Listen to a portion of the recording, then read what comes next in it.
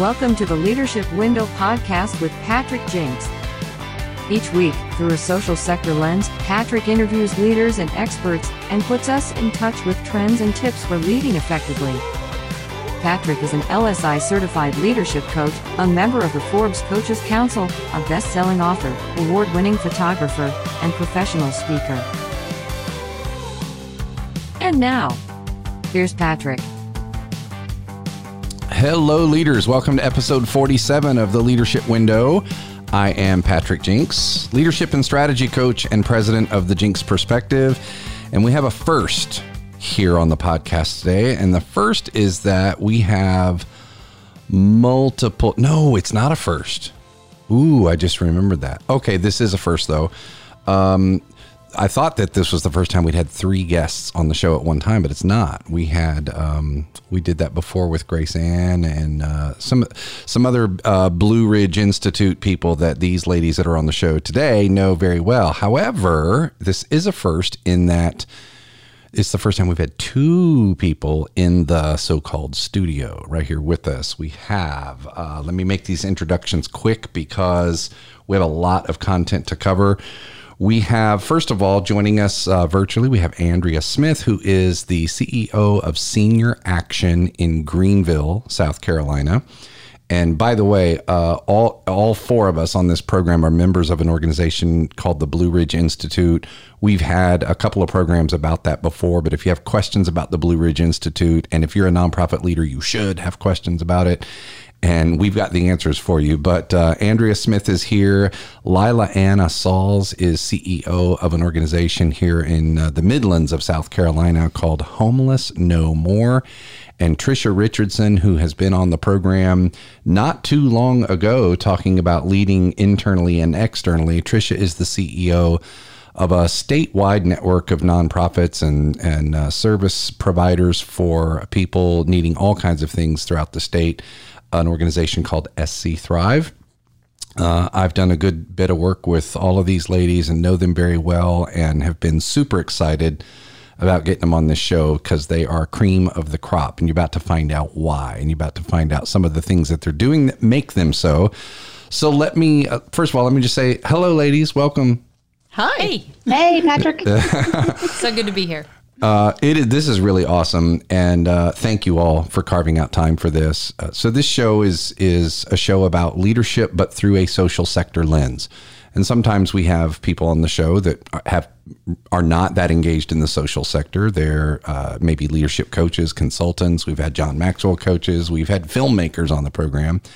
Most of the time, the program is really about what's going on in the nonprofit sector through the lens of leadership. And of course, that's what we do here at the Jinks Perspective. So I could not find 3 more competent leaders than what you've got here to listen to today. So let me start. Andrea, we're going to start with you and just tell us a little bit about yourself and Senior Action.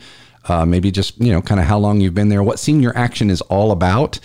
And, you're at dinner with someone kind of telling us about your organization. Let's get caught up on what these organizations are all about. And we'll start with you, Andrea. Sure. Thanks for having me today, Patrick. My name is Andrea Smith. I've been in the nonprofit sector for a little while now. I have a background in community research and development, and led me to the organization where I am about 14 years ago. Senior Action is a nonprofit that provides a variety of programs and services for seniors, anybody 50 and up, which is a wide range of people, quite frankly, which kind of creates its own challenges because of the different needs of people from that age group. But we have 9 centers in the Greenville County area, and we provide everything from activities that focus on health and wellness, the arts, travel, volunteerism, anything that you can possibly imagine that keeps people engaged and active. We also have a variety of services like we serve lunch every day. We have medical transportation. We own an apartment complex. We have a lawn service that helps people maintain their lawns, which, by the way, is one of the number one reasons why people sometimes have to be moved into an assisted living because they can't maintain their yard. And so we've been doing that in Greenville for about 54 years. Wow. So that's kind of us in a nutshell. So I'm wondering a couple things. I'm having trouble keeping up in my yard. I might have to move into a system. No, what gets me, Andrea, is you said that anyone 50 and up, and you're talking about senior action. I'm going, wow. Has that number like been lowered over the years? Like, we used to think seniors, I would think like 65, 7. Now it's 50. Has that changed? You're dating yourself. I know I am. Yeah, I think that it's always been 50. I think what's changed is that people are not seeing themselves as a senior at the age of 50 anymore. So our perceptions of our own health has improved, and the health of seniors in general has improved dramatically. People are living longer, and not only living longer, but living healthier longer. So I think years ago, when you thought about a 55-year-old or a 50-year-old, they were getting much more close to retirement. People used to regularly retire at 60 and 65. In Greenville, for instance, we have about 25% of our 70-year-olds are still working full time. So I think just people are changing. The age hasn't changed, but people are definitely changing. Fascinating. Awesome. Thank you. I'm sure we'll learn more here in just a second. Lila Anna, tell us about Homeless No More after you quit making faces. And I'm laughing going, should I start by how old I am? Like I could go to the upstate and Andrea could provide services for me. So I'm Lila Anna Sauls, and I am the leader of an incredible team, which is what my mantra is, at Homeless No More. And we provide a continuum of care for at-risk and homeless families throughout the Midlands. And what that looks like is, if you can imagine steps. Step 1, we have an emergency shelter, which is 30 days, dorm style, basic needs, case management. Step 2 is a transitional shelter where families can stay with us for 2 years, more intensive life skill programming.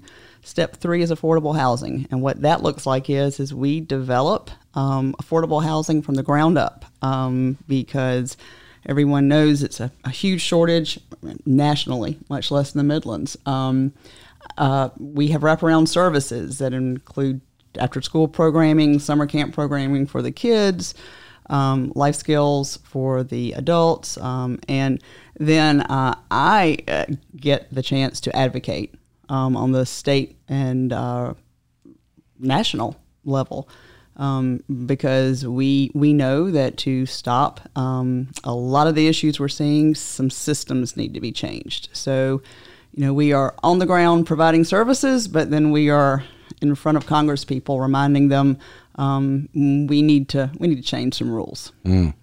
What's been interesting about your work, and I've followed it fairly closely over the last just several years, is I think when people hear homeless and they hear about a nonprofit helping the homeless, the stage 1 that you just described is what comes to mind, right? The shelter, exactly. Like I need a place to spend the night. It's cold outside and I need a meal and a shelter. And you have moved through that entire continuum now and realizing we do need that. There's a place for that, but we don't want it to stop there because that doesn't change the game. No, and the interesting part about our continuum is you can come in at any step. So you could, in theory, be a teacher with 2 children and qualify for affordable housing, whereas you truly are homeless and in a car with family shelter. And what we have said for years is, families are the hidden homeless. The numbers you hear, the counts you hear, the stereotypes are your men and women on Main Street. And the fact of the matter is that families aren't counted because they fear for losing their children. And, part of our job is the outreach to make them comfortable enough to come into the system and really we're the safety net. We're the stability they need. And a guide to the next step. Exactly. Yeah, to a better place. Fantastic. And Tricia, you were on just a few weeks ago, so a lot of our listeners are kind of like, oh, yeah, I remember her. But tell us about your organization. My name's Tricia Richardson, and I'm just sitting here in awe of Lila Anna and what she does, because I've known her from before I started working with SC Thrive. So I got the opportunity to see the work for the last 11 years, which has been beautiful. But I get to lead a team of amazing people as well, but I also get to work with amazing leaders across the state.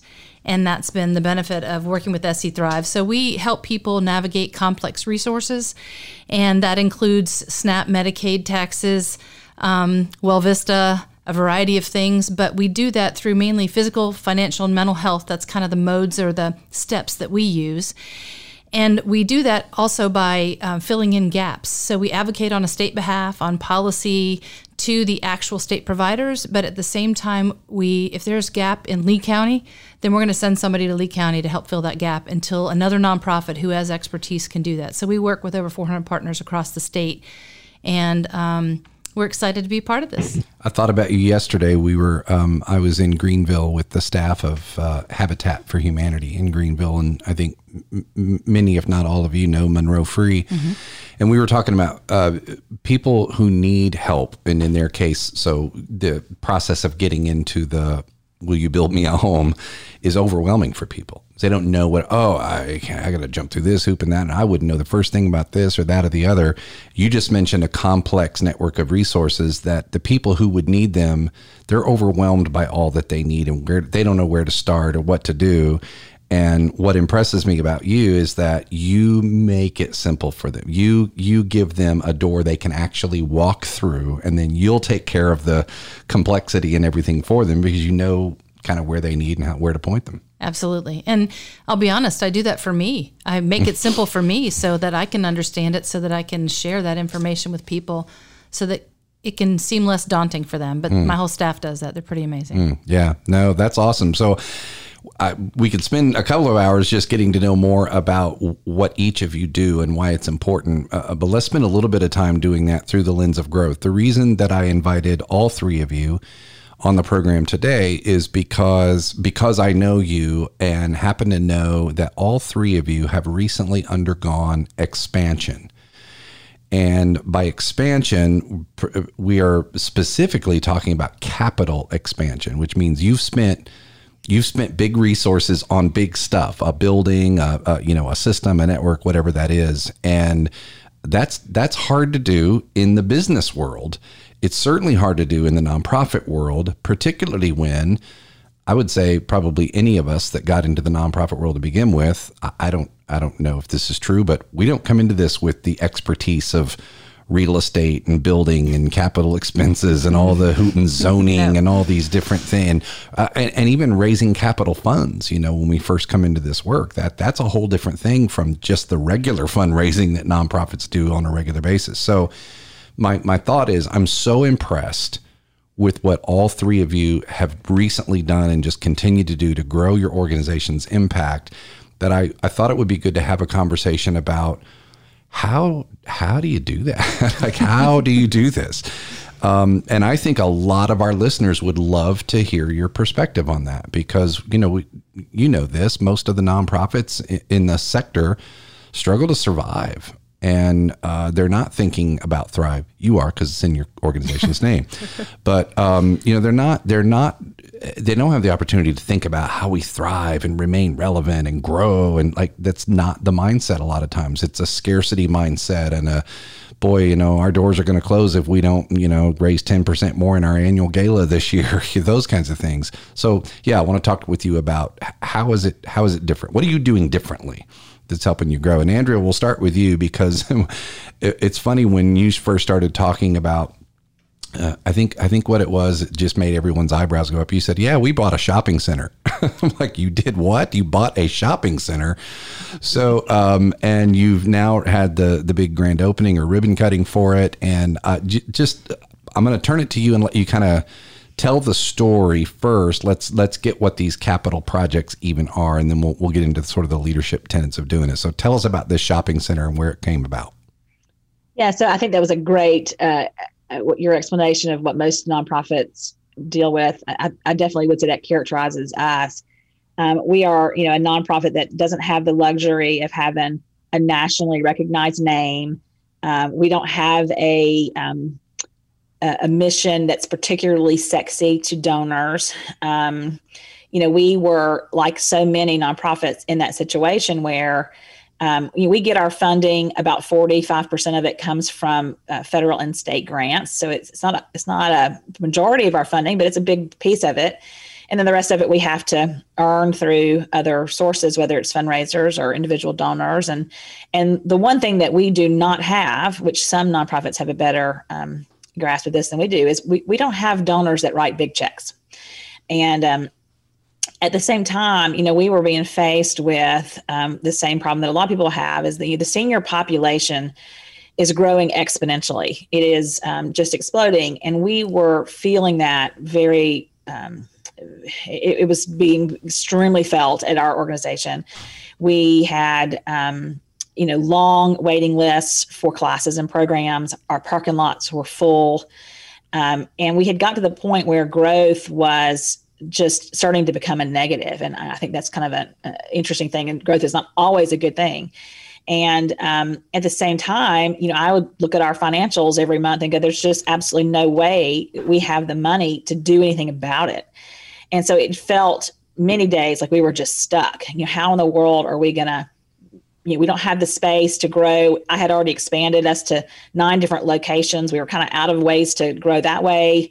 And, the growth was kind of being forced upon us because our doors were being, banged down by people who really wanted and needed what we were offering.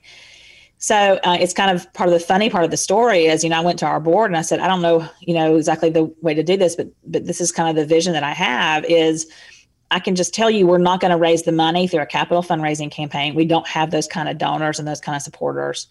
So we're going to have to do something a little risky. And luckily the board was 100% behind this idea. And the idea was we don't have the money to buy a building. So instead, let's buy a shopping center, which sounds pretty opposite of what you might think to do. But the plan was that we would use the income from the tenants in the shopping center to help us pay for the whole project. And that's exactly what happened. We were lucky because we had a bank that came alongside us and said that they would work with us and help us with the financing. But that didn't come very easy. It took a lot of work to get there.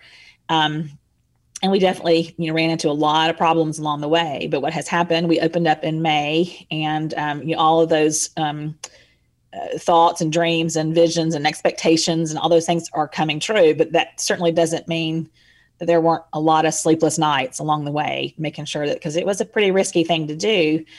And again, it's not something that I think a lot of people, look at. Your comment, Patrick, was about, the business community. Oftentimes the business community, when they look at expanding or growing, they look at financing, and that's kind of how they, whether it's through going out to the stock market and getting investors or something like that, that's something that's not typically open to the nonprofit sector. And that was kind of what made me start thinking about how can we do this in a non-traditional way, because we can't do it the way most nonprofits have done it before. And so that's kind of how we ended up here. Again, it's we just opened in May. It's being very well received. And again, we're hoping that this model, this income producing building basically is going to help us grow even further.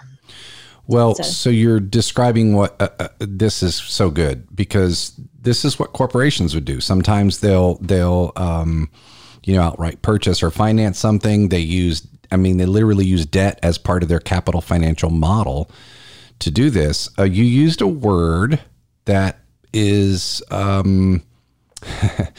it runs counter to the typical mindset of the nonprofit sector. And the word was risky.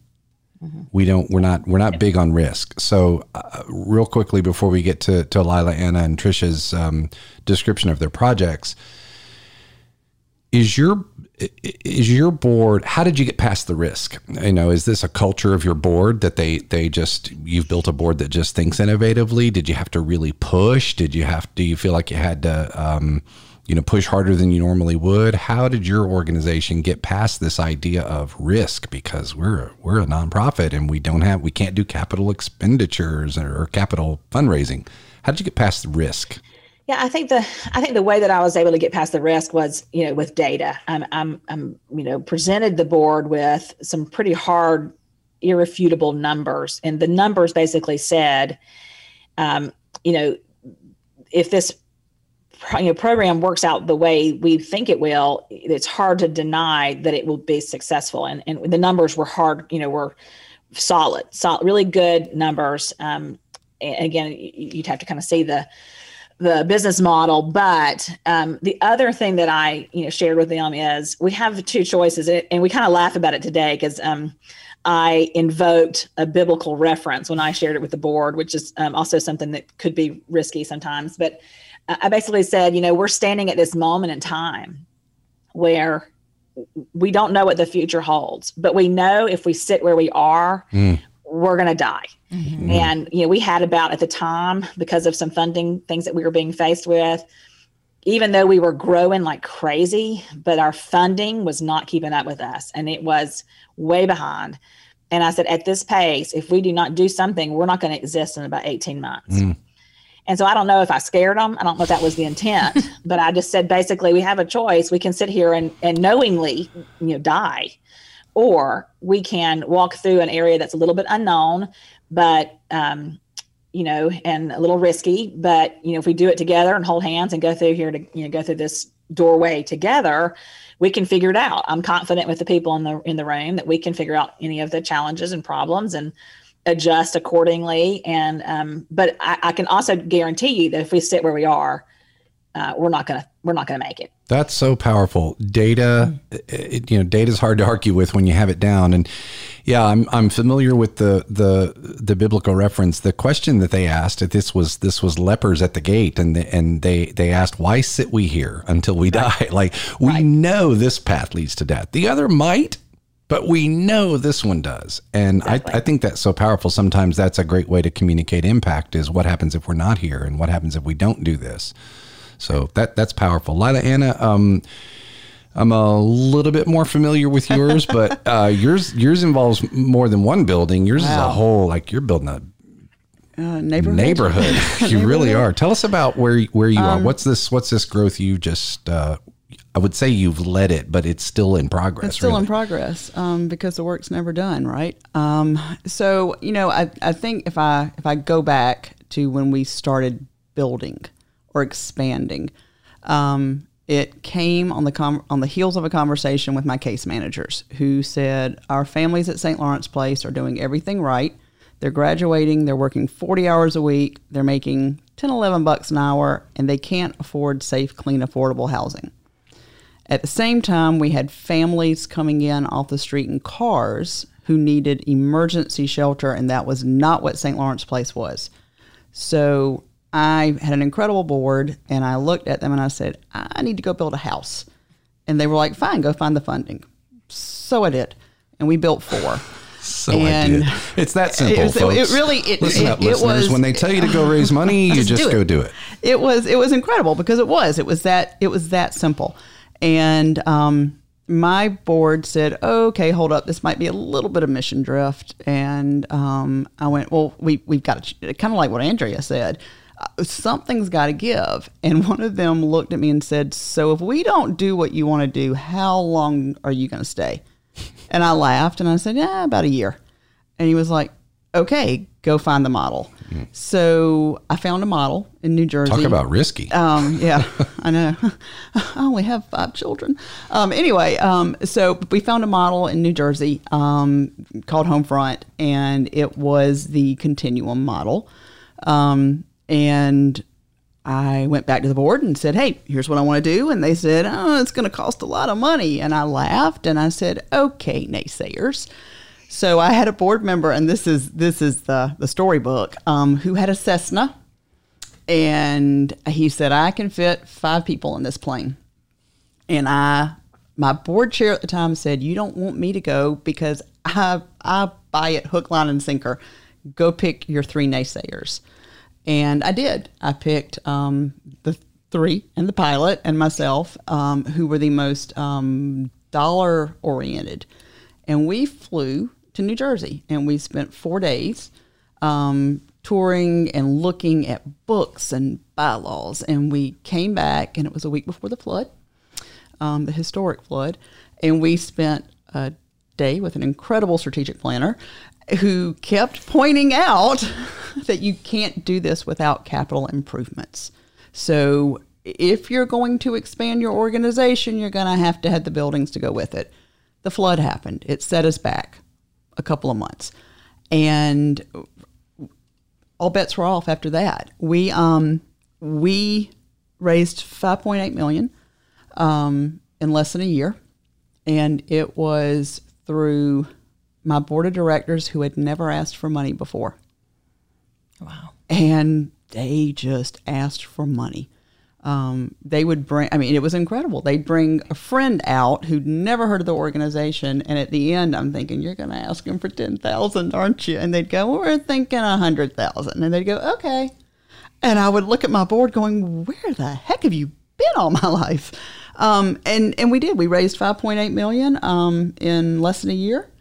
We needed 5.7. And basically what that allowed us to do was build a neighborhood. We built 15 new units of affordable housing. We totally renovated the dorms at Family Shelter, and those dorms had holes in the floor. They were not ADA compliant. We had families who were sharing bathrooms that the tubs were about to fall on the floor. Totally gutted, renovated. And then we are building a $2 million education building that will house all of our children's programs. So for the first time in the 18 years that I've been there are individual classrooms where we can have teachers, security systems and cameras and key fobs. And so we're done with the dorms. We're done with the affordable housing piece. The education building should be complete, knock on wood, October 1. And then we have an operations building at the back of campus at St. Lawrence Place that will warehouse. We now have a full operations team. We have a maintenance crew, so they get their own space. And we also, probably the thing that I'm most proud of, and I don't even know, I think I told you this, Patrick, Tricia, you might not know.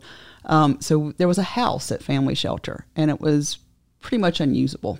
Mm-hmm. And after the George Floyd protests last summer, we had some pretty candid, difficult conversations. And what we found out is that my outreach workers felt that the admin team, we have a staff of about 30, the admin team we were in an office suite off campus, and they saw us as unreachable. We weren't part of the team, no matter how long we'd been there. So we came out of those conversations, and I made the commitment, like within 24 hours, we're going to all go back to campus together. And we gutted the house and turned it into an administrative space where the social workers now are in the same building with the director of finance and the compliance officer. And we all talk about our kids, and we all talk about how your day was yesterday, and they all get to deal with me. So I think I'm probably most proud of that because the culture had changed because we were separate, and now we're back together. And I had an opportunity to see all this stuff you're talking about a few weeks ago, and you just walk in and go, "This is amazing." And truly, it's a neighborhood. So, does your model include long-term debt, or does your capital campaign really cover this? It covered everything. It was my sleepless night probably happened when our funding model that came out of that strategic plan was this affordable housing piece helps support the program piece. So capacity wise, we expand 20 to 30 units a year. But we knew when we did the plan that we were going to have 18 months of discomfort. We knew it. We documented it, and we got to about month 12. And, I have never had red on my budget, and I don't carry debt. And I remember one of my board members saying, we need to just go back to St. Lawrence Place. And I was like, no, you said we were doing this. Ooh. And he looked around and he said, oh, I did, didn't I? And so we were uncomfortable for 6 more months. And then it was like overnight. And I went, okay, guys, we can now transfer this. And guess what? We're good to go.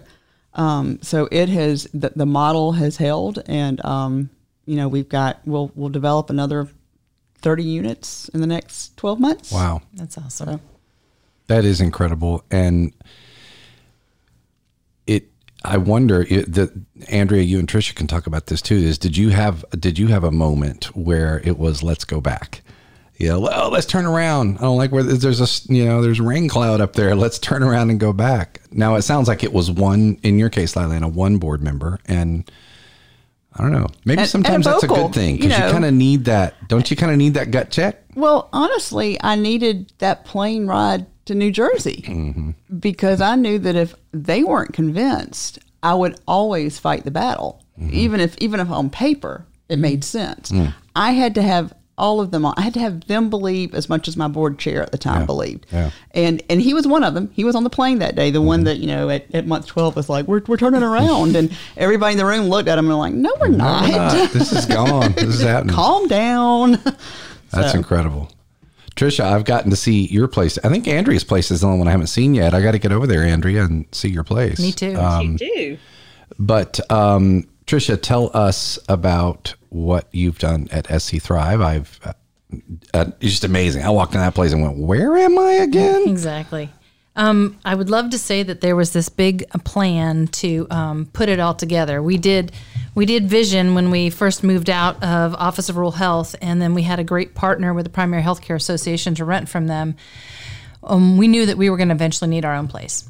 And so we started looking into that at that time, but we were thinking it was several years down the road. And then in June of 2019, we got this call that said, hey, you need to be out. And we're like, okay, how soon? Well, as soon as you can, but maybe by next July.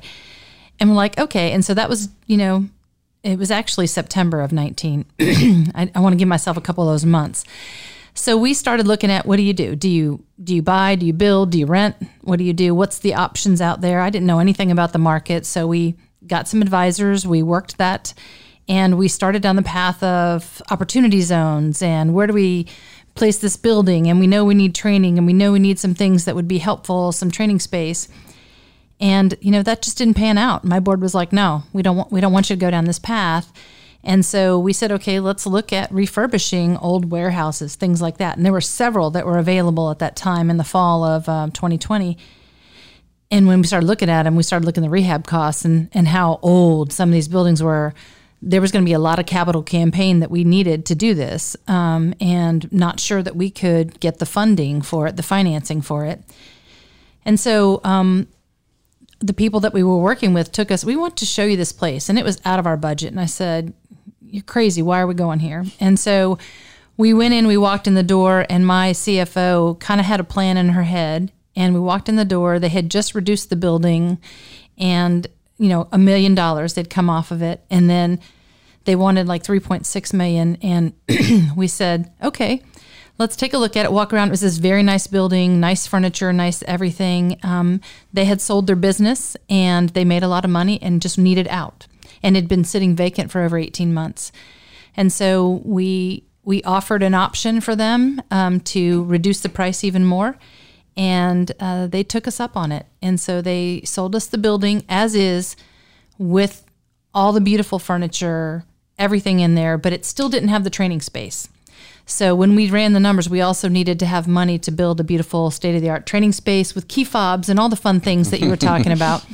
And so we did that, and I credit a lot of that to my team in doing that. But there are still some things, so we've slowly been fixing things up as we gain money and go that route on to making it more efficient. And for us, that's been a big piece of this. This was an older building, even though it's new and beautiful and big and all of that. But like some of the light bulbs are like, $9,000 to change this one beautiful light bulb. And I'm like, we need to change that because we need it to be sustainable for the organization. And so for us, it was great to be able to get this building because we were in two spaces. And so to your point about being together, this was a big deal for us. But there was a lot of infrastructure that still needed to be put together for that. We had to change phone lines, which had problems. We had to switch vendors because they didn't have cabling coming into the building. So there was a lot of detail that came along with that. But my board, it wasn't an option. So it wasn't so much convincing the board is like, we got to go somewhere and we have to do something. And that's kind of what we did. And so we happened to buy the building in March of 2020, 3 days before the governor said pandemic. And so we had to move out both buildings in the middle of pandemic and find construction workers to do the construction and complete the construction by the end of December of 2020. So that is what we did during COVID. And we stood up a housing program to help those that had never found themselves in a position like that before because of COVID and the job loss. Wow. Okay. So your financing model then is what? We got a bank loan. We put money down, got a bank loan, and went that route for the building. And our mortgage is about the same as it was for renting, a little bit higher. Okay. Mm-hmm. Yeah. Good. And so now you're paying about the same amount, but you have an asset.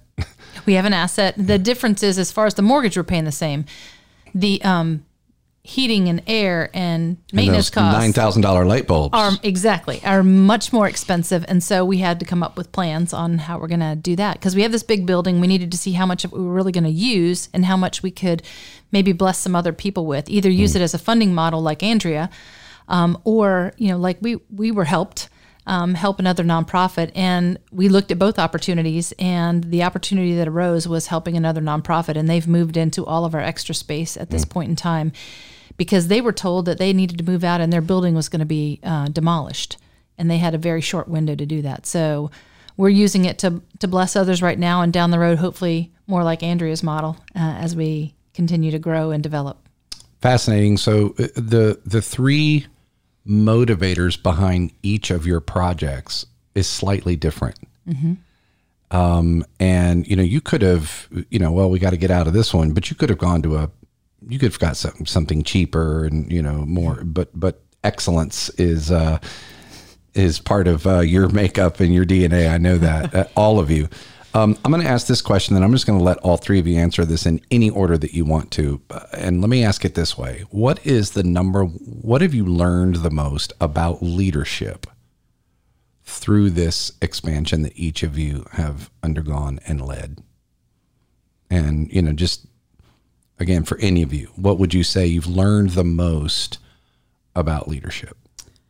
I have learned that everyone is watching you. When you hear lead by example, if I hate to say allowed myself, I could not let anybody know if I had a sleepless night.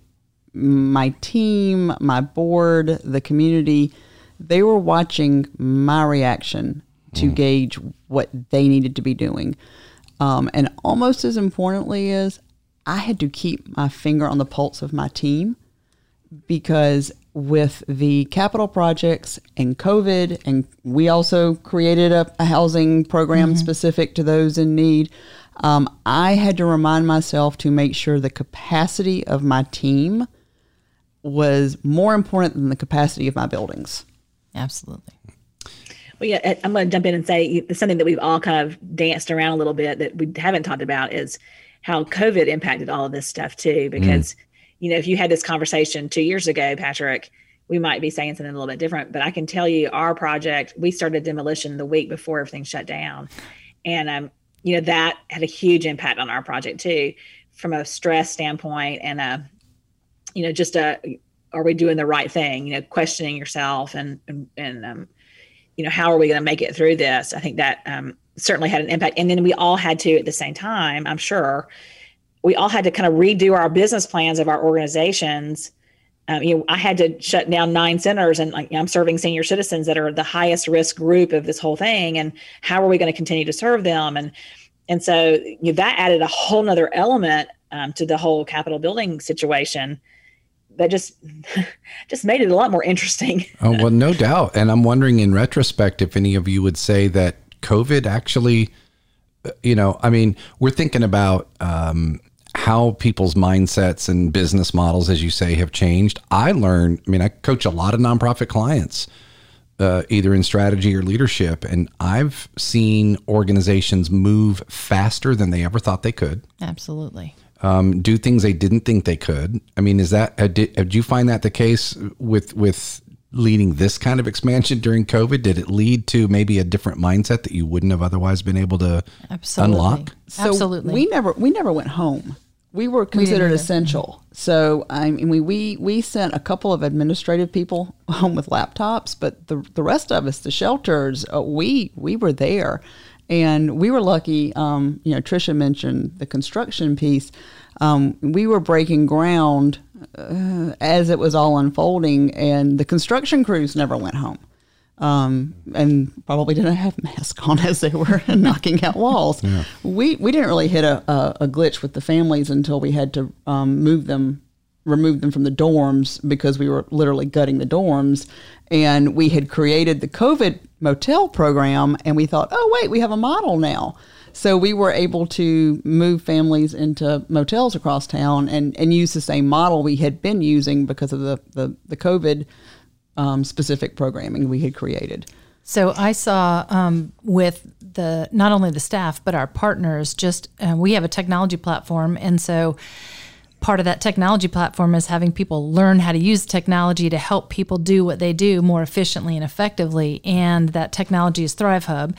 And the willingness to do that now because the platform is there and learn in that process is a huge piece of everything. And so with COVID, people had to. They were forced to, whether they wanted to or not. And so from that angle, we saw organizations who did things one way decide to do something differently and knew that they had to serve their people in that process and the people that they serve. We didn't go home either. We have a contact center, so our contact center needed to be there because they didn't have the infrastructure at home or because all the kids were at home. They weren't able to focus and do the work that they needed to do. So, yeah, I saw a ton of that from that aspect. And from a leadership standpoint, I agree with Lila, Anna, and Andrea for sure on things that we learned are making sure that you get knowledgeable for your team, making sure you communicate and cast that vision to them and live by example. But it's also okay to tell them, I'm nervous, and here's what I'm nervous about, but I trust that we're doing all the right things to move this in the right direction. That's a real balance, the vulnerability, but keep the courage there and the vision, and we're still going. We got this. We're going to be good. Mm-hmm. Yeah. Well, I think, back to your original question about what did we learn, I think along those same lines, for me, there were plenty of times where I felt like, am I the only person that feels passionate about this?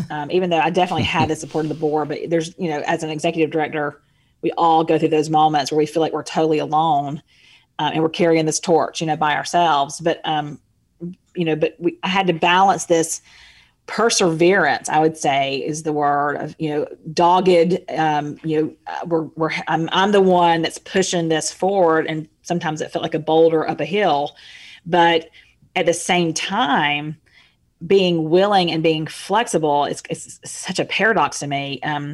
Being flexible about changing course if needed. So, as you're going along this building project and you've got your mind set on it's got to be this way, and then you get hit with a roadblock or a barrier, being able to kind of adjust that vision and I guess stay really focused on what exactly is the vision. Is the vision this particular building or this particular street or this particular thing? Or is it really more, the outcome that you're trying to get to, and staying focused on the right outcome or the right thing? What things do we hold in an open hand and what things do we hold very tightly in a closed hand? And kind of knowing that balance between those two things too, I think was something that really emerged for me, is being willing to listen to somebody who would say that particular building is not going to work, even though I know you've got your heart set on it, and you would just be, your heart would be crushed when it didn't go through and you felt like you had to start all over again. But sometimes it works out for the best in the end. So good. It is. And it resonates with me because I struggle with that. I have my way I want to do it. I drive. I think all of you have heard this. I share it a lot when I talk about leadership definitions. Marty Linsky is a professor of sociology at Harvard's Kennedy School of Government. And he's a co-author with Ron Heifetz on works on adaptive leadership. And he wants to find leadership as disappointing your own people at a rate they can absorb. Mm-hmm. And, I have exceeded that rate in my leadership in the past, and I push too hard, and I see it, and it's my vision, and I'm not going to let go of it. And Andrea, what your tenet reminds me of is that nobody else knows, in some cases, that there was a course correction. It's like if the wall is blue instead of green, the people that end up coming into the center that you're serving, they never knew it was supposed to be green. Right. They see a beautiful blue room. And so the idea that, it's not designed exactly the way I have in my head, the realization, it's like when musicians mess up, the really good ones can do it in such a way where nobody else knows it. They know it, but nobody else knows it. And that's a really interesting tie-in, an analogy to what you're doing, is when that vision has to change, because it doesn't go perfectly. I used to, or not used to, I still do, tell my team, it's like a wedding. You know, only you and the wedding planner are going to know that that was not supposed to happen. So keep your mouth shut and keep going forward. We're good. Unless you trip on your dress and fall, then they know that's not supposed to happen. But we had a couple of those moments where, I just kind of look up and go, shh, it's okay. It's all right if to your point, if that wall is a little more gray than what we thought it was going to be. Nobody knows. Carpet was my issue. I'm just saying carpet. How expensive it is, it matters. Carpet matters. Can I just say that? I agree. It's a leadership lesson. Carpet matters. Carpet matters. I will say this, and I was looking over questions and kind of going over things. I was lucky enough that I had some really good mentors who, because you asked about construction and right. So they told me what I needed to do 7 years ago to get ready. Here is the certification in affordable housing development. Here's what's going to make your application more attractive. Here's what's going to get you the points. Here's what's going to make the developer across town listen to you. And so you did that. And then you looked up and said, okay, now you've got to grow capacity-wise with your team. What does that look like? Okay, well, so you need to be versed in organizational change and systems. And, Patrick's eyes get big. And I'm like, so, I went out and got the PhD. So it was, but again, I had a board and a team that supported me the entire time, because every step I was taking was for them. I hate, it sounds so cliche to say it's like you're a mama, because it's all about. You're a mama, and you're a mama, and you're a mama. But it wasn't. You said you'd never had. You'd had the 3 guests, and I'm looking around going, these are 3 pretty incredible women. And when we did all this with families, and we did all this. Giving as much to our community or our team as we were giving to our family at the house. But you had to learn about the carpet and pro formas and debt service, or how to avoid debt service. And that gave you street cred. Yeah, I was asking Tricia actually before we started, and it was before you got here, Lila-Anna, about how do you surround yourself with the people you need that have the various kinds of expertise in this thing? Because again, we don't walk into this, I'm doubting that any of your organizations hired you because you were an expert in capital development of a facility. So how do you, this is a leadership tenet, I think. How did you do it? How do you know you've got the right people around you, and how do you engage them? Well, I think there's 2 programs on here. Well, 2 organizations here that have been around a long time. And so you have length of service to have a mentor, and length of service in the community. That's one aspect. We're 11 years old as a program and 7 years old as an organization.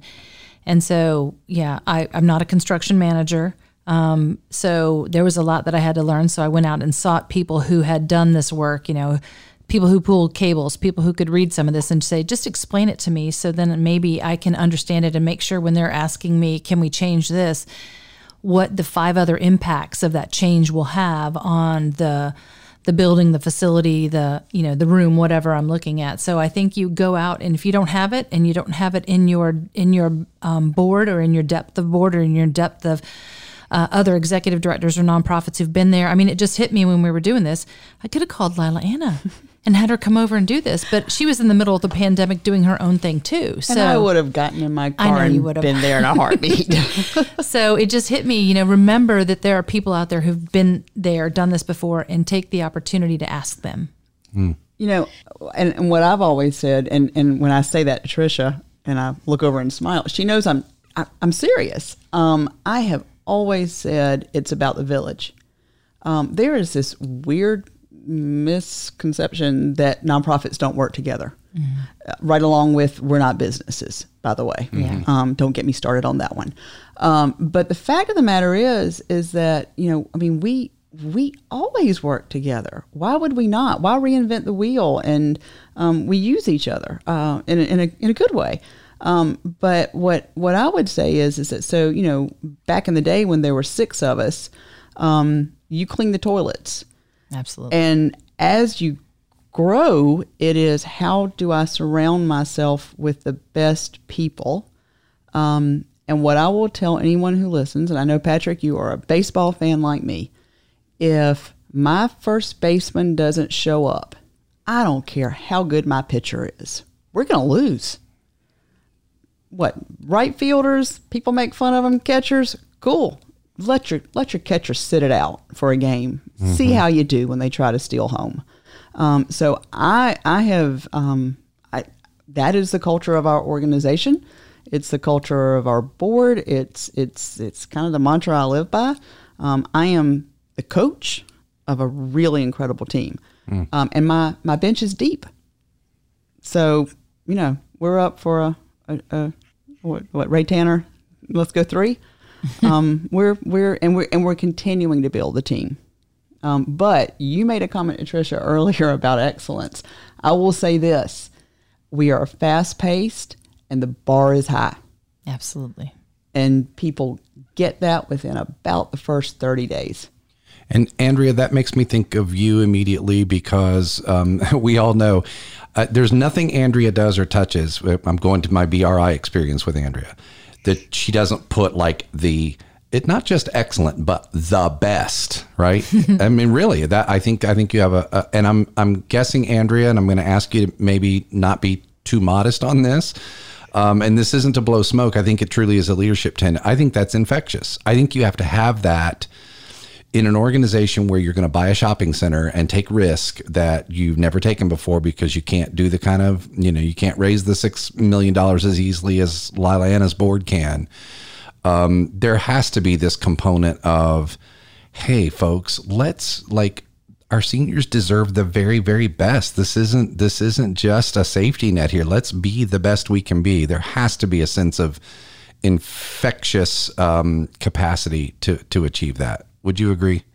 Well, yeah. I mean, I hope. I mean, that's, I have always, been a very hard worker, and you hope that I inspire that in other people. They watch me. They watch my dedication.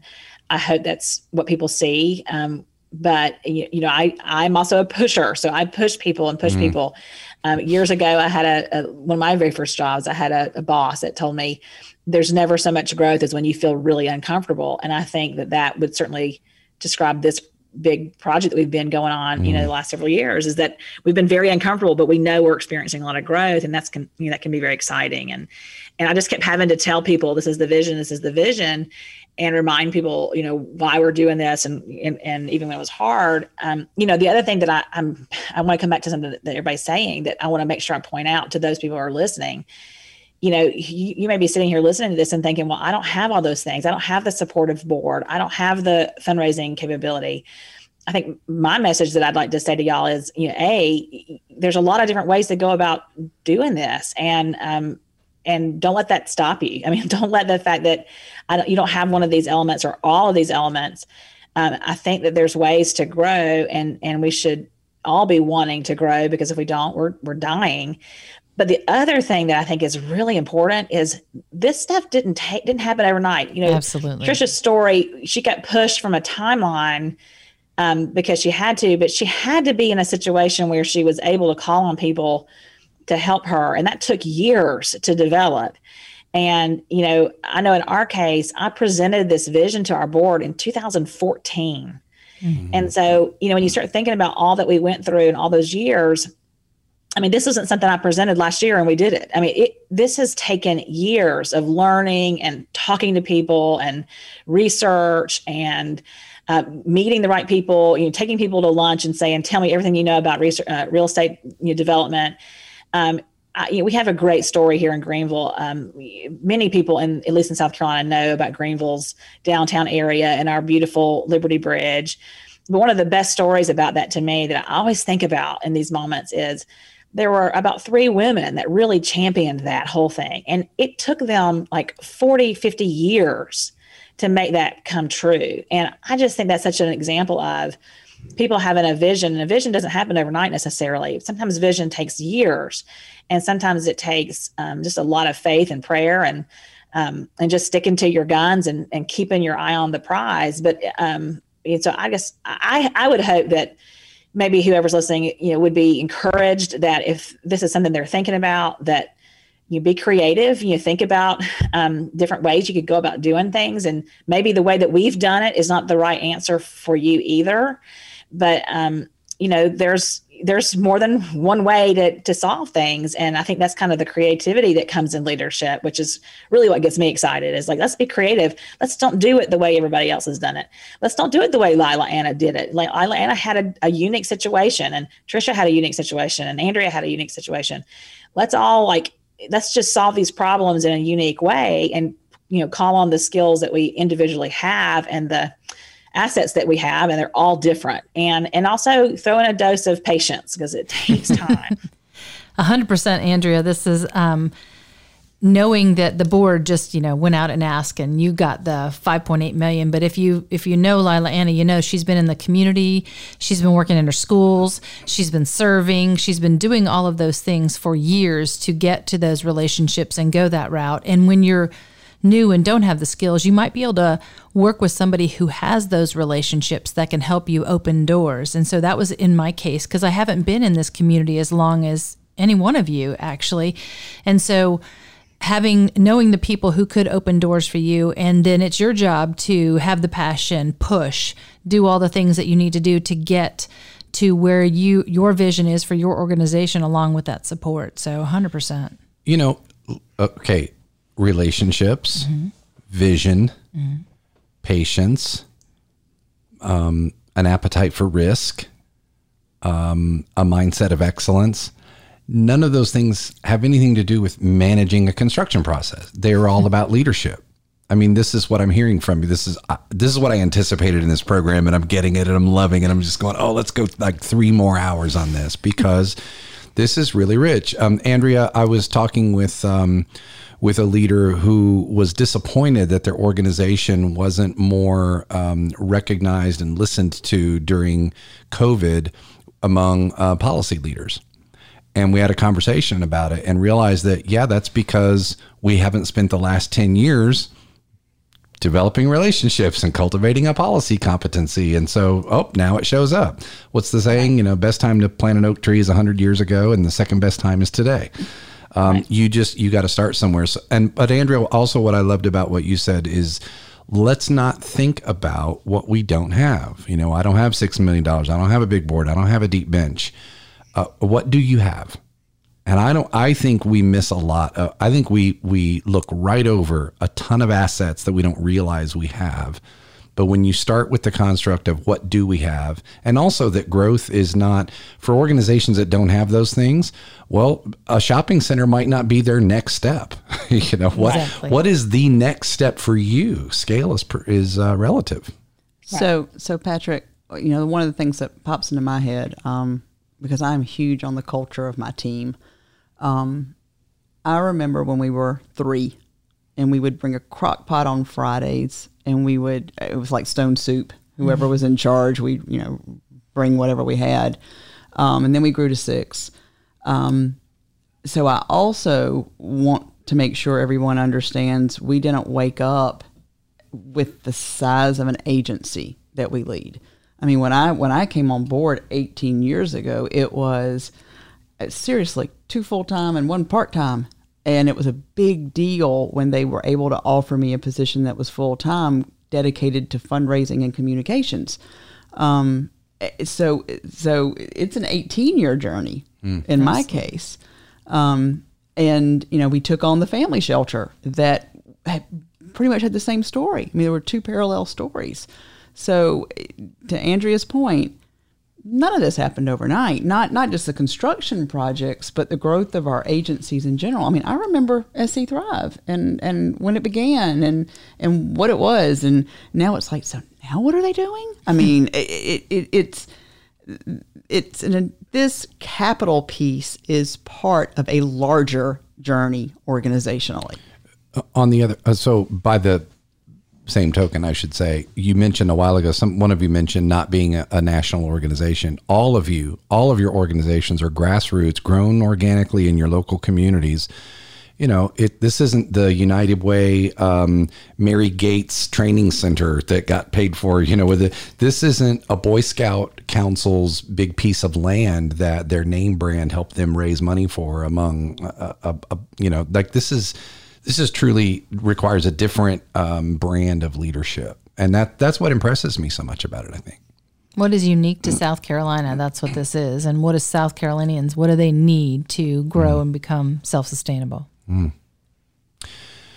know, another thing that I'll kind of throw in just for people to brainstorm a little bit, but I always get the ideas for stuff like this in crazy places. So when you think about like, how did Lila Anna get the idea to do this, and how did, you know, this come about for Trisha or me? But it's funny that the things that kind of get you thinking.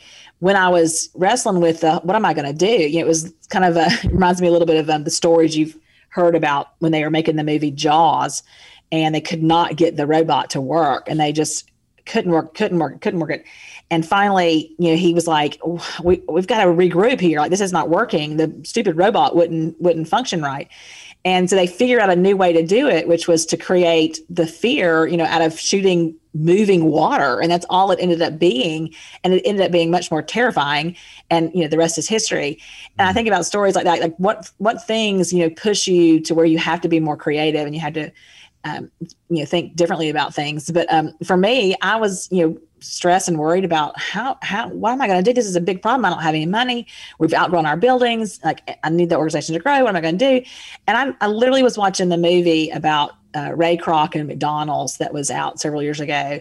And, you know, the part of the story where he got into real estate and he started, you know, that's really what McDonald's has built their whole empire on, is real estate. And I thought, well, gosh, why couldn't we do something like that? And so that's when I kind of started investigating that idea of using real estate as a source of income for us. And that's where the social enterprise part, you know, comes in. It's like, well, why do I always look at, you know, making money through our services? Why can't we look at making money a totally different way that has nothing to do with what our mission is? And, you know, that kind of, you know, was what led us to this idea. So I just kind of think too about like what other creative random, you know, things might pop up that might give you the inspiration, you know, to try something different.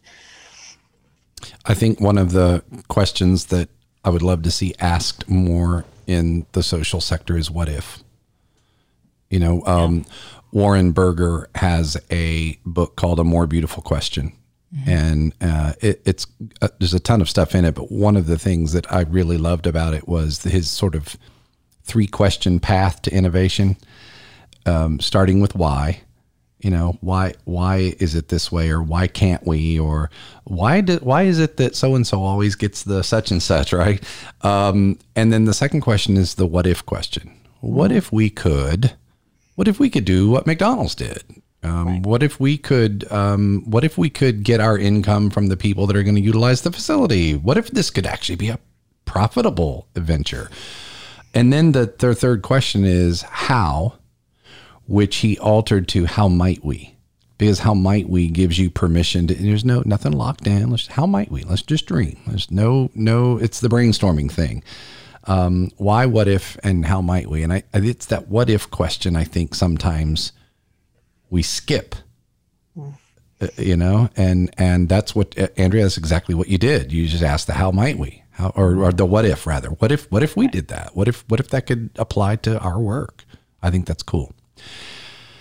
Man, I have so many more questions, but I don't want to go too long. Let me ask this to you. I put you on the spot just a little bit because this question wasn't exactly one that I told you I would ask. What would you say today that because we did what we did, blank, for listeners who, you know, because you talk a lot about the technical aspect and all the hoops and things and the wires and the zoning and all, but vision. Now this is vision in retrospect now, but also looking forward to what you can actually achieve. What did this do for your organization's mission? And I just, in any order for the three of you to say, because we did this, what? Gave people hope. It gave staff hope. It gave clients hope. It gave organizations hope. There can be a way out. There can be another way to do this. There's a new partnership. I had no idea this organization was doing this, but hope is probably what I would say is something. It's not like people didn't have hope in some aspects, but this just gives you, wow, there's so much more we can do. That kind of hope. Yeah, it's rich. About Andrea or Lila-Anna? Tricia, I would so agree with that. Absolutely. I think I would just add on to it that it gave my organization, aside from the mission of what we do, but it gave my organization options, yes. Which we really didn't have a lot of before. But now we have the ability to, this has opened a lot of doors for us to try some other new things and to grow in some other new areas. Again, which goes back to the hope. It gives my staff hope. It gives the people who we serve hope. It gives everybody in the community hope. But you have to be in a situation where you have some options, not just dead ends everywhere. And I add just a personal story. I was walking down the hall just a few days ago, and this just got me. So I just want to share this with you. But one of the people who've been coming, and by the way, it's been a tsunami of people ever since we opened the door. The first 3 days we opened, there were 500 people that came in. And we weren't sure if people would come back, if they'd feel comfortable. And but boy, we were pleasantly surprised, and people were so eager to get back together. But anyway, this lady stopped me in the hall, and she said, "I just want you to know this building makes me feel important." Wow! And it just got to my heart, because that's really kind of what was driving me the whole time. It's like I want people to look at senior citizens and think, these people are important. They're not, they don't need to be stuck off in some used old building that's fallen apart. They're not castaways. Yeah, they're not castaways. They are important. And I think it's the same thing that drives both of y'all too. Is we want people who are, just because they're struggling with something in their life, they're still important. And sometimes buildings and facilities give people a place of identity and value. And so that's something I think that also happened with us too. That's great. Okay, so I'll find the sweet spot between, hope and the business model. Honestly, you both kind of hit on it. By doing what we did, we now have the capacity to do more. Mm-hmm. We're going back to the strategic planning table in 6 weeks, and there's more work to be done. And we're here for it. And because this was successful, won't be as hard to convince the board, the team, the community.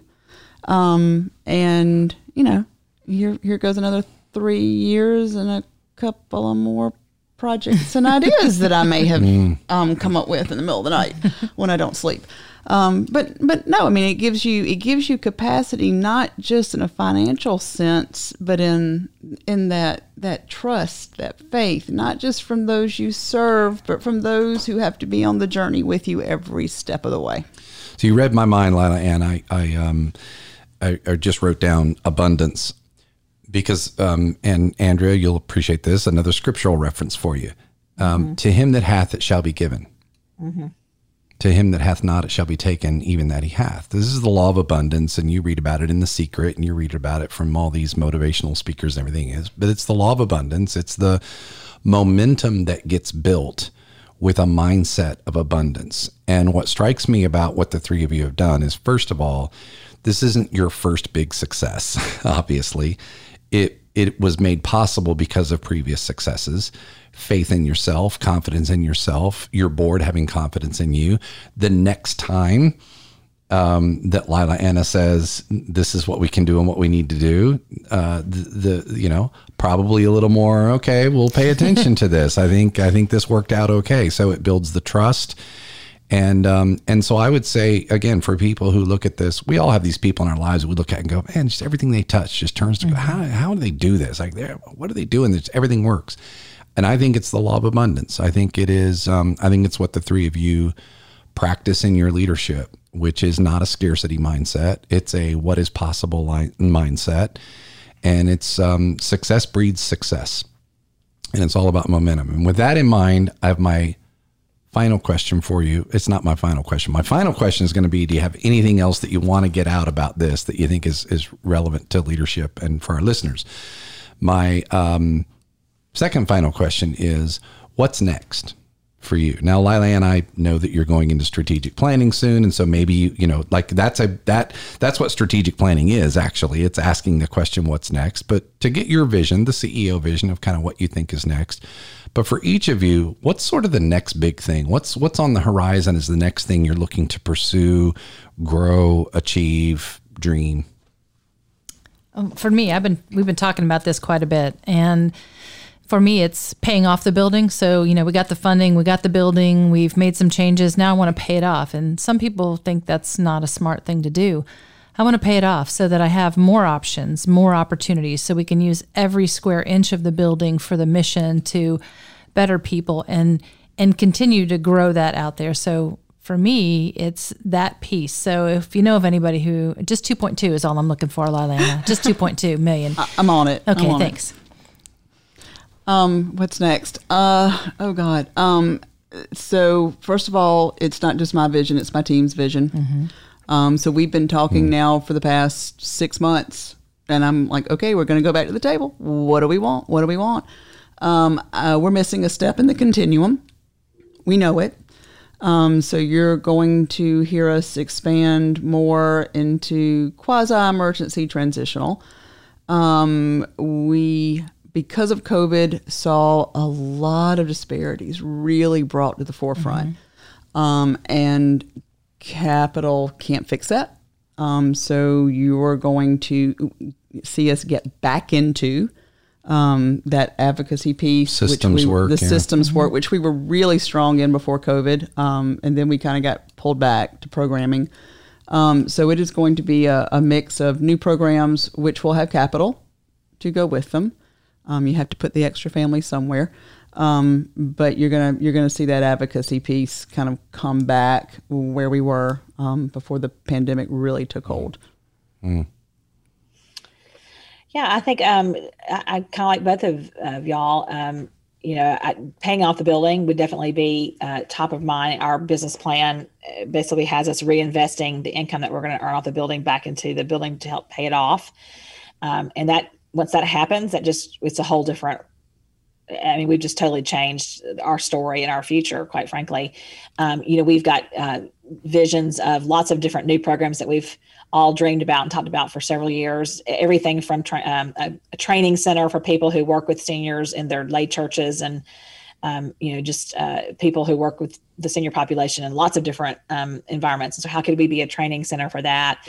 We've talked about other new services that we just feel like our city is really lacking in for seniors, such as transportation is a real need. And so we'd love to be able to get more invested in that. And we've got some doors that are opening for us in that area right now. So, it's probably the next place we'll go most immediately. I also, Tricia, you made this comment earlier, if the business model works the way we think it will, there will be a time in the future that we will be able to become a granting organization where we can grant money out to people. And I think that's when we, I'll use this expression, when we reach full actualization, when we can start granting money out and helping other people grow. That'll just be the ultimate to me. But that's a little ways down the road, but that's kind of where the vision is still going. So I don't know. And actually I do maybe have one more question. But if for our listeners, if you didn't get anything else, rewind about 2 minutes and listen to the answer to the question of what's next. Because I was completely comfortable asking that question, knowing that there weren't going to be any deer in the headlights looks or blank, speechless. I don't know. I don't have an answer to that. These are leaders that always have a vision. There's always a horizon. There's always a what's next. And it came out of all three of you just like that, because it runs in your heads. It's part of your DNA, and it's what drives your organizations forward. And to me, the vision casting is probably the biggest thing maybe that strikes me. Listening to all three of you and how you sort of went about doing this, it's about that vision. And some of it is vision of, hey, we can be better, we can be bold, we can serve more. And some of it is, like Andrea said in the beginning, hey, we sit where we are, we're going to die, people. Like, that's vision. I can see that. I can imagine that. So I just love that. what would you say is sort of, if you had one more final thought, and I'll let this be the question where you say anything you want, but in addition to, what would be your number one piece of advice for nonprofit leaders who are considering embarking on a major capital project? And think of it like this. They're at a place where they need to do it, or they're ready to do it. Their growth is there if they can build the space for it. And what would be your number one piece of advice for leaders who are going into such a project as you all are sort of coming out of it? And again, in any order, but I'd love your perspective on that. And then if you have anything else to add, take the moment to do that too.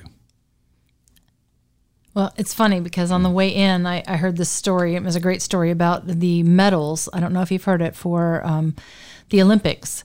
What they did for the medals for the Olympics, for this one coming up, is they went out and they asked everybody for their recycled or used or old phones, computers, things like that. And they made all of the Olympic medals from these recycled metal, bronze, gold, silver. And so I say that to say, be nimble. Don't think of it in, I have to have a 3-point plan to go out and ask money for a capital campaign. What can you take and make new? Who can you partner with who is not using something to the best of their ability? So be nimble. Look at net neutral whenever you can. That was another aspect that I looked at. What can we do that will offset a cost so we can use this money for something else? And then be neighborly. There are organizations out there that need you to be their mentor, their helper, have a place for them, offer them things, be neighborly if you can. And I thought about that a lot because when I was first a CEO, I had no idea about being a CEO. And so I sought people. Lila Anna was one of my first conversations way back when. I was like, I have no idea what I'm doing.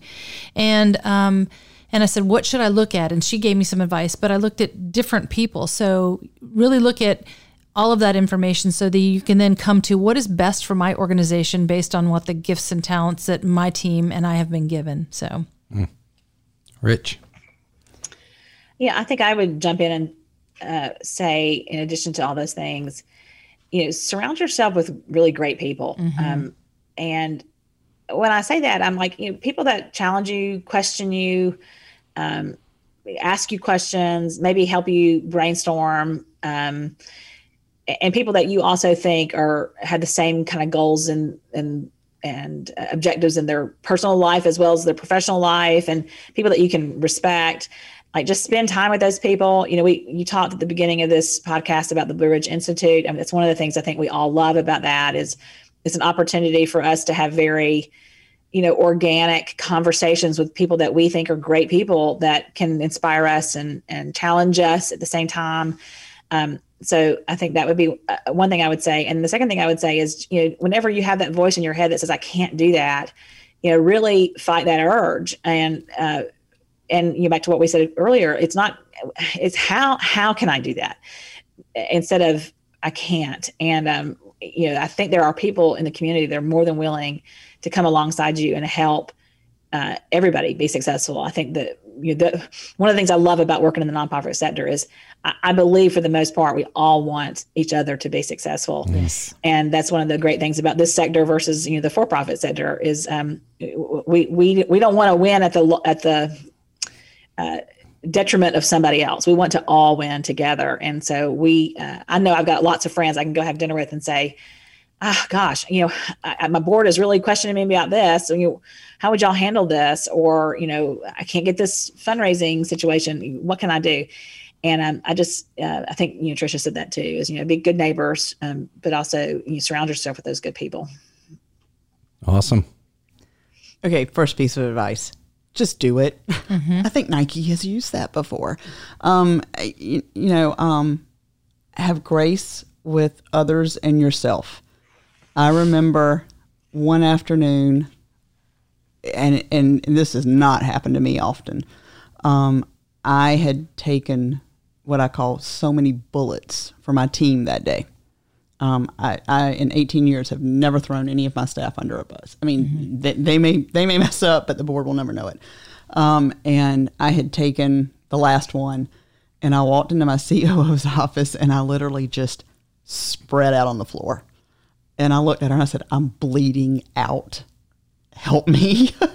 and I remember her looking down at the floor and going, you need help getting up, or you want me to leave you alone? Turn off the light. What's going on? And the bottom line is that I had not had grace with myself. Because I was so busy making sure everything else was being taken care of. And I don't mean in a motherly way, I mean in a business way. But that I had kind of at some point forgotten that I needed to breathe. And I learned a hard lesson that day. But Andrea, you're not in the studio with us, and I'm like going, not me. I am one of those that I want everybody to get along, but when it comes right down to it with me, I run this nonprofit like a business. And if you told me tomorrow that, we're sorry, you're funding, and we can't pay, no. Mm-hmm.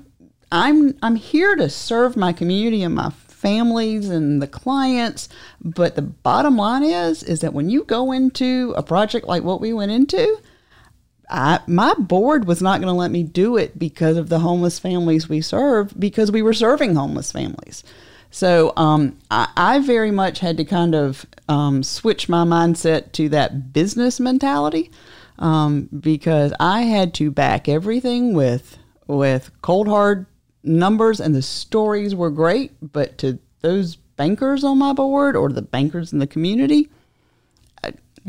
we were doing warm fuzzies. We needed to do more. So I very much had to switch. I had a dear friend look at me and say, stop talking about being the redhead with your roll of duct tape, because I would rush into a room and I was the one who would just say anything. And that dear friend looked at me and said, that got your organization to where you are. If you want to keep moving forward, put up the duct tape and stop talking about your red hair. And I thought, oh man, he's right. And he was. Patrick. I don't remember saying any of that. I do. I still have the duct tape in my desk drawer. Patrick, I do think that one big thing to talk about is self-care. For leaders, for your team, for everything. I picked up the phone today because I walked past an office yesterday and it hit me.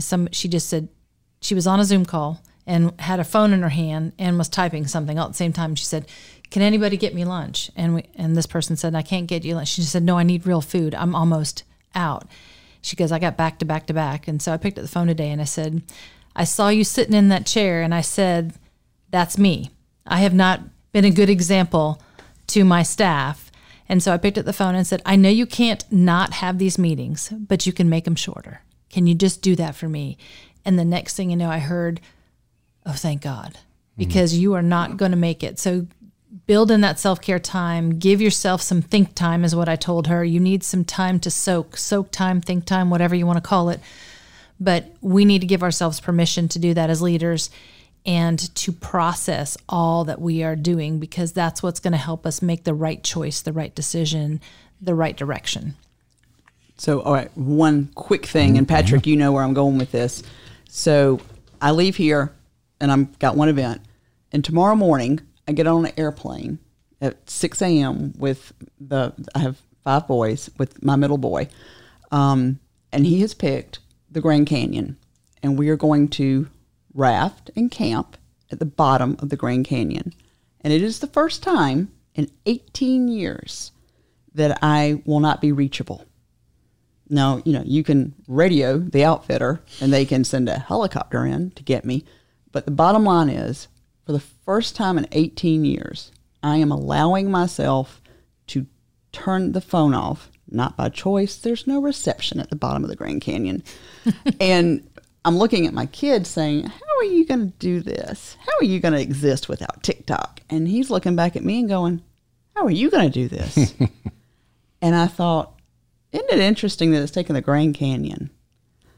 But I told my team when I walked out this afternoon, guys, when I get back, we're making some changes for all of us. Mm-hmm. You don't need to email at 4 a.m. I don't need to email at 4 a.m. Yeah. So Well, all of you are familiar with a wise wisecracker at the Blue Ridge Institute who looked out at the group of leaders a few years ago and said, hey, it ain't all about you, but some of it is. And at the time it was, it was a fun, sort of a funny wisecrack that everybody kind of laughed at, and, it ain't all about you, but some of it is, but it's true. And it is, leadership is about others. That's why we're doing this. We're doing this for others, but some of it is about us. And if we don't make some of it about us, we can't serve the others. So I appreciate all of you for doing that. I want to encourage our listeners again, if you are interested in learning, what is this Blue Ridge Institute they keep talking about? Go to blueridgeleaders.org and learn a little bit about the organization. It is, I'm not going to take the time here. You can go back a few episodes. In fact, I'll give you the exact episode. Go back to episode 36 on our podcast and hear from this year's Blue Ridge president. We talked all about the Blue Ridge Institute. So let me refer you back to that.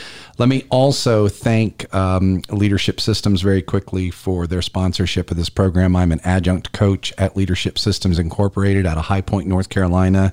They're the group that certified me in leadership coaching. Dr. Jim Smith is on our advisory board here, and he is my coach, mentor, and trainer.